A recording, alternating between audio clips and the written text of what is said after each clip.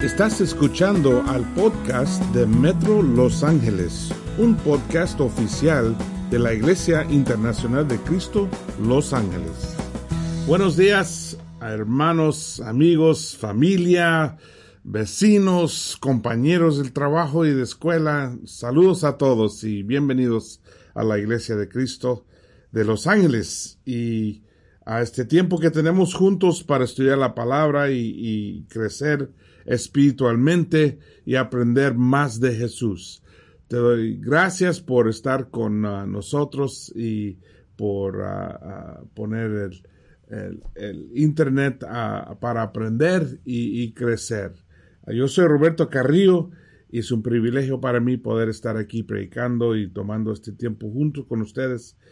Hoy tenemos un tema muy importante que yo creo que especialmente en estos días, como hay tantas cosas pasando en el mundo y mucha ansiedad, muchos nervios, mucha preocupación y la verdad hay cosas difíciles, ¿no? Que si va a haber trabajo, si va a haber dinero, qué va a pasar con la economía, con la inmigración, con todas las cosas que están pasando. Hay mucho para preocuparnos. Entonces, yo pensé que realmente necesitamos un poquito de paz, ¿no? De el paz de Dios, que es un paz muy especial y que se llama Shalom. Y eso es el título. Ahí tú lo ves en hebreo, Shalom, que significa paz, ¿no? Shalom significa paz.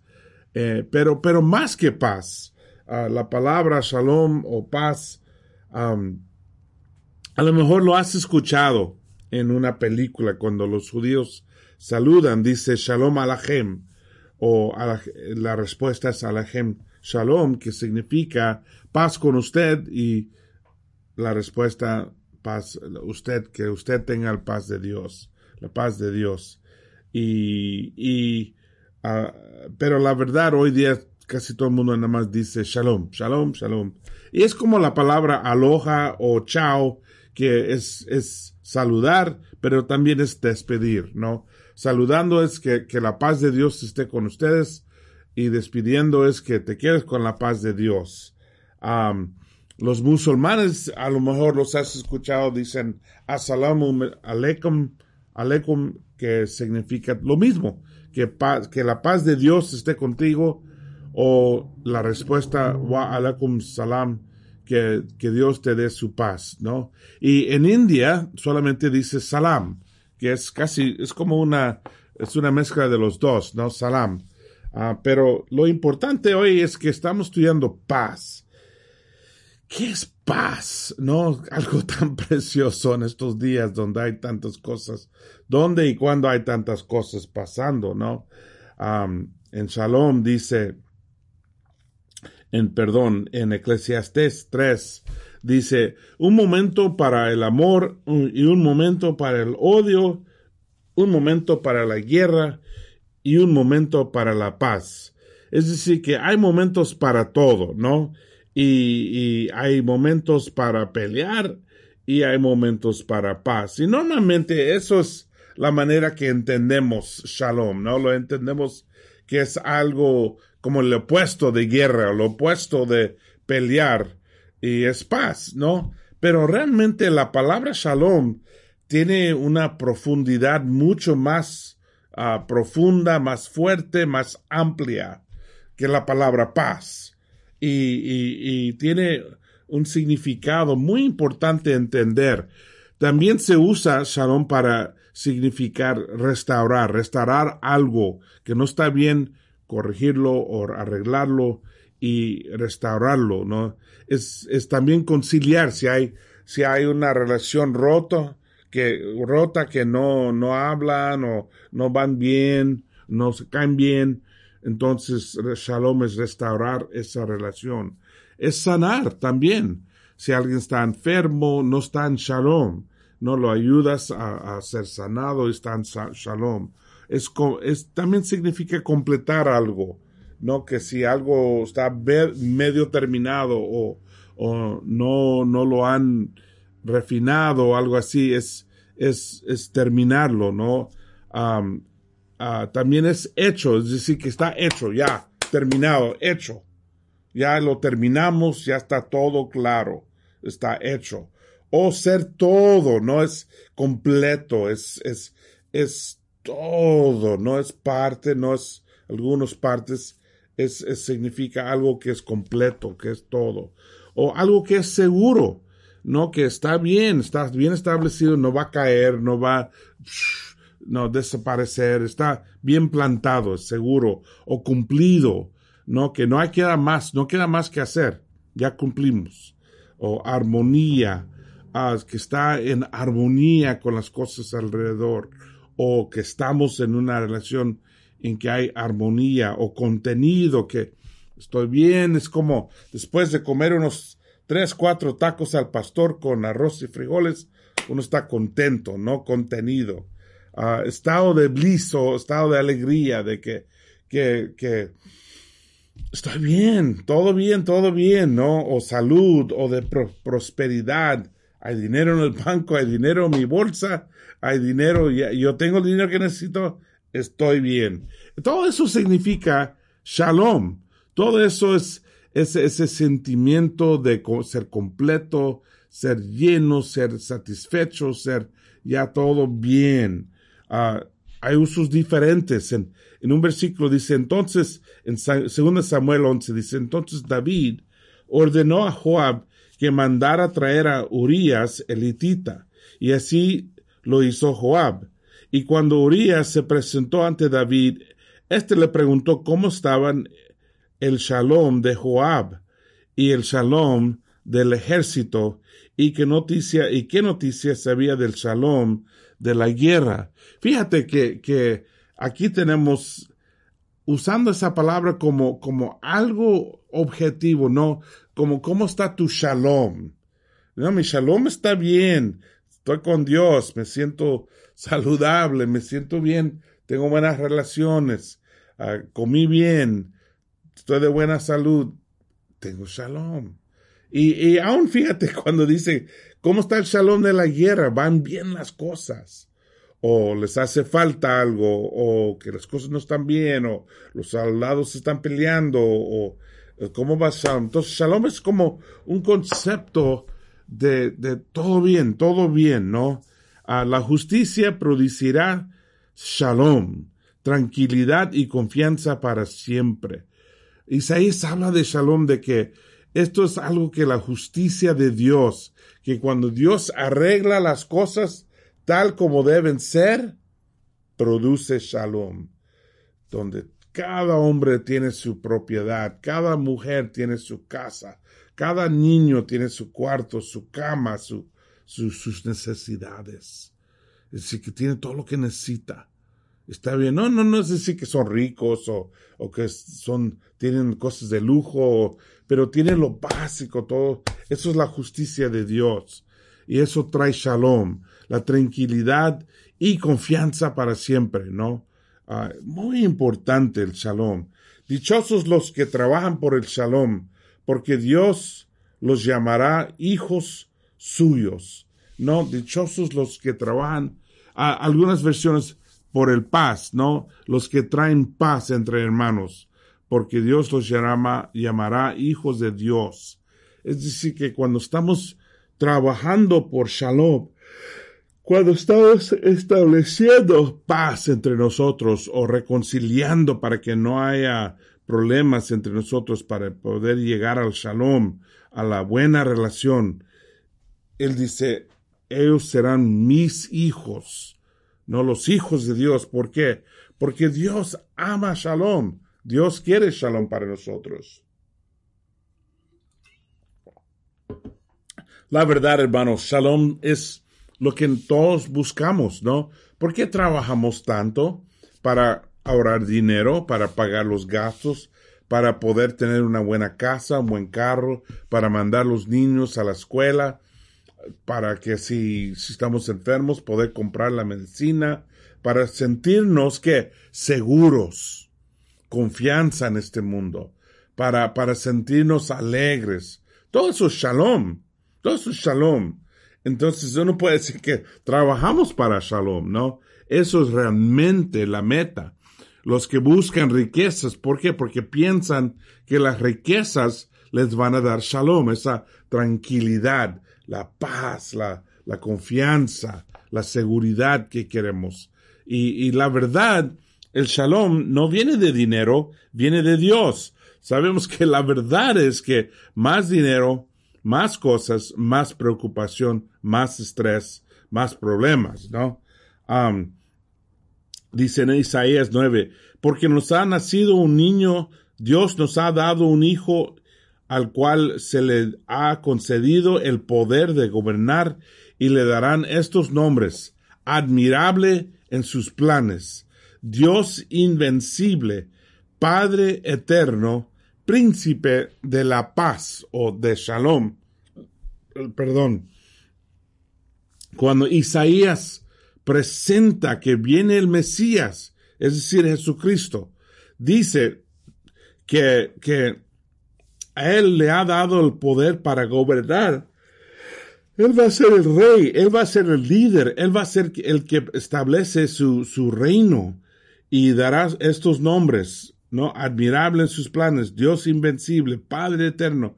Es decir, que él va a ser el líder de nosotros, como más que presidente, más realmente aunque un rey, pero rey es el más que parece el puesto de Cristo. Y dice uno de los dichos judíos, el que establece a Shalom entre el hombre y su prójimo, entre el esposo y la esposa, entre las ciudades, dos naciones, dos familias o dos gobiernos, no debe hacerse daño. Es decir, que Dios va a bendecir la persona que establece Shalom en su casa, en su trabajo, en su comunidad, en su pueblo. La Biblia dice, sean ustedes perfectos como su Padre que está en el cielo es perfecto. Y cuando habla de perfecto, no habla en el sentido moderno, que perfecto en el sentido moderno es sin errores, ¿no? Todo es exactamente correcto. Pero en perfecto en el sentimiento o en el sentido clásico, es decir, completamente maduro, desarrollado, ¿no? Que ha llegado a su fin, ha madurado, ¿no? Que es la fruta cuando ya está listo para comer. Eso es perfección. Eso es, bueno, la palabra en griego, eso es lo que quiere decir, ¿no? Lo que significa perfección, que está completamente listo. Ha llegado al punto de madurez, ¿no? Shalom habla de esta madurez en relaciones espirituales, Padre, Hijo, Espíritu Santo. Fíjate que Dios nos está invitando a esta relación. Él nos está invitando a ser parte de esta unión perfecta, ¿no? Pero también habla de las otras relaciones físicas que tenemos con los padres, con los esposos, con los hijos, con familiares, con compañeros en la comunidad o trabajo o escuela, donde podemos ser personas de Shalom, donde traemos la paz de Dios a través de nuestras amistades, a través de lo que compartimos. El opuesto de Shalom, a veces sí, es más fácil entender cuando miras el opuesto, es temor, es duda, es ira, es preocupación, es molestia, no estar molestado, enojado. Eso es el opuesto. Algo está mal, ¿no? Andas chueco espiritualmente o andas torcido, ¿no? En cuanto al Espíritu de Dios. Y hay que corregirlo para lograr y establecer tu Shalom. Hay cosas que bloquean, ¿no? El Shalom, el orgullo. Porque si no estamos aprendiendo, si no estamos siendo humildes, no estamos cambiando para llegar a ese Shalom. La deuda a veces, cuando debemos a personas dinero, siempre nos preocupa eso. Y como dijo Jesús, ayúdanos a perdonar a los que nosotros debemos y ser perdonados, ¿no? Perdónanos por nuestras deudas y ayúdanos a perdonar los que tienen deudas con nosotros. O como dice alguna traducción, a los que han pecado, ¿no? Pero sí, la idea, Pablo dijo, nunca deben tener deuda menos que el amor, ¿no? Y en eso tenemos un pacto que es una deuda buena. Quejando bloquea el shalom. Siendo juicial es juzgando a todo el mundo, ¿no? Ella es así, él esto, ella este. Esto no es shalom, eso bloquea shalom. O ser rencoroso, ¿no? Que no quiere uno perdonar o olvidarse de lo malo que alguien hizo y darle otra oportunidad. Hay gente que dice que son cristianos, pero son súper rencorosos. Y la verdad, nadie va a ir al cielo con rencor. Hay que eliminar el rencor. La envidia también, si uno siempre está comparándose con otras personas o quejando que lo que ellos tienen, pero yo no tengo, todas esas cosas bloquean y te tienen que no puedes llegar a ese shalom que todos necesitamos. Todos necesitamos de este shalom. Juan 16 dice, les digo todo esto para que encuentren paz o para que encuentren shalom en su unión conmigo. En el mundo ustedes habrán de sufrir, pero tengan valor porque yo he vencido al mundo. Jesús nos invita a tener el paz de Él, el shalom de Él, ¿no? El shalom que Él nos invita a compartir con Él. Él quiere compartir su shalom con nosotros. Y hermanos, nosotros lo necesitamos. Muchos de nosotros tenemos enfermedades, tenemos presión alta, tenemos estrés, tenemos muchos problemas. ¿Por qué? Porque no tenemos shalom. Y eso nos afecta, hasta el organismo es afectado por falta de shalom, por no tener shalom. Y Jesús nos invita a caminar con Él y estar en unión con Él para tener su shalom. Shalom no es meramente la ausencia de guerra, conflicto, pero también significa la presencia de armonía con Dios, cada uno y mi vida. Es decir, que shalom es estar en armonía con mis relaciones, con la creación, con mí mismo aún. Estar en armonía. Es importante porque shalom en la casa tiene un impacto grande. Ser humilde, no autónomo, es decir, que no ser una persona que no escucha a nadie, que no hable con nadie. Ser humilde y ser conectado, seguro, no judicial, fiel, no dudar. Steadfast significa, ¿cómo se dice? Como permanente, ¿no? Que nada te cambia. No sé por qué no tradujo esa palabra. Amante, no crítico, alguien que ama mucho a Dios, amoroso, más. Larga duración, no vengoso, espiritual, no mundial, ¿no? Que es shalom o falta de shalom impacta a la casa mucho. Si andamos en la casa gritando y criticando y negativos, hay mucha gente que no se dan cuenta de qué tan negativos son sus casas. Cómo hablan unos a otros y las cosas, las palabras que decimos que establecen shalom o como aborra y quita y desaparece todo el shalom de la casa. Nosotros tenemos el poder de establecer ese shalom o de quitarlo por estas cosas, ¿no? En Juan dijo Jesús, les dejo la paz, la shalom. Les doy mi paz, mi shalom. Pero no se la doy como la dan los que son del mundo. No se angustien ni tengan miedo. Jesús estuvo compartiéndose él mismo, ¿no? Su shalom. Es la confianza en Dios. la armonía con todos los demás, con toda la creación, la confianza que viene de Dios, invitándonos a caminar con Él y tener esa confianza, esa paz. Yo creo que hoy día, hermanos, las cosas son bastante difíciles y necesitamos a Jesús. Necesitamos este shalom. Necesitamos la confianza que viene de una buena relación, una relación profunda con Dios. Y Jesús mismo nos invita a ser parte de esto, a caminar con Dios y tenerlo. La verdad, hermanos, Él se murió por esto. Él se murió para darnos la oportunidad de estar en paz con Dios. Él fue a la cruz y quitó la barrera, la separación entre nosotros y Dios, porque es imposible tener shalom si no estamos bien con Dios, si somos culpables de pecado.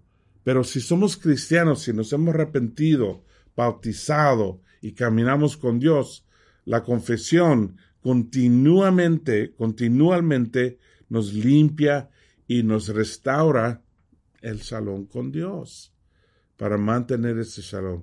Entonces, aun cuando tomamos la Santa Cena, y te quiero invitar después de esto a tomar la Santa Cena, ve ahora y agárrate una tortilla y una copa de vino, copa de jugo, y la verdad, puedes hacer cualquier cosa, tortilla o jugo de naranja, no. Lo importante es que lo tomas en su nombre, y recordar que todo lo que tenemos viene de Jesús. Y el perdón, la santificación, ser todos nuestros pecados perdonados, todo viene porque Jesús fue a la cruz. Y eso nos da shalom. Mira, hermanos, hay días que me levanto y establezco mi shalom. Tengo un día increíble. Salgo y tengo unas pláticas, tengo una reunión, no va bien, y ya por las 12 del día ya no tengo shalom. Me siento frustrado, me siento enojado o preocupado. Entonces tengo que parar 5 minutos aún y enfocarme de nuevo en Dios, poner mi mente en Cristo, fijar mis ojos en Cristo y restablecer mi shalom. Eso es lo que tenemos que hacer. En último, dice, Dios habló a los descendientes de Israel, anunciando el mensaje de paz por medio de Jesucristo, el mensaje de Shalom, que es el Señor de todos.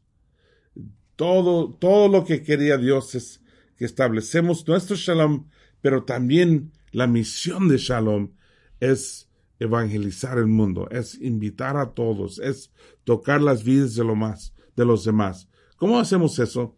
Sí, claro, invitando a la gente a la iglesia, o ahora que no estamos con servicios, invitándolos a escuchar el mensaje, a escuchar lo que Dios dice.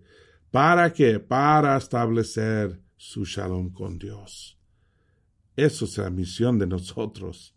Enseñarlos de Jesucristo para que se arrepiente y se establece en nuestro Dios con shalom. Entonces, hermanos, espero shalom para ustedes. Yo te mando mi shalom, comparto mi shalom contigo. Espero que tengas un día de shalom y que aprendamos a cómo caminar con Cristo en su shalom. Que Dios los bendiga. Shalom. Acabas de escuchar el podcast de Metro Los Ángeles. Para encontrar más información de nuestro ministerio, favor de visitar a la página metrolaregion.com.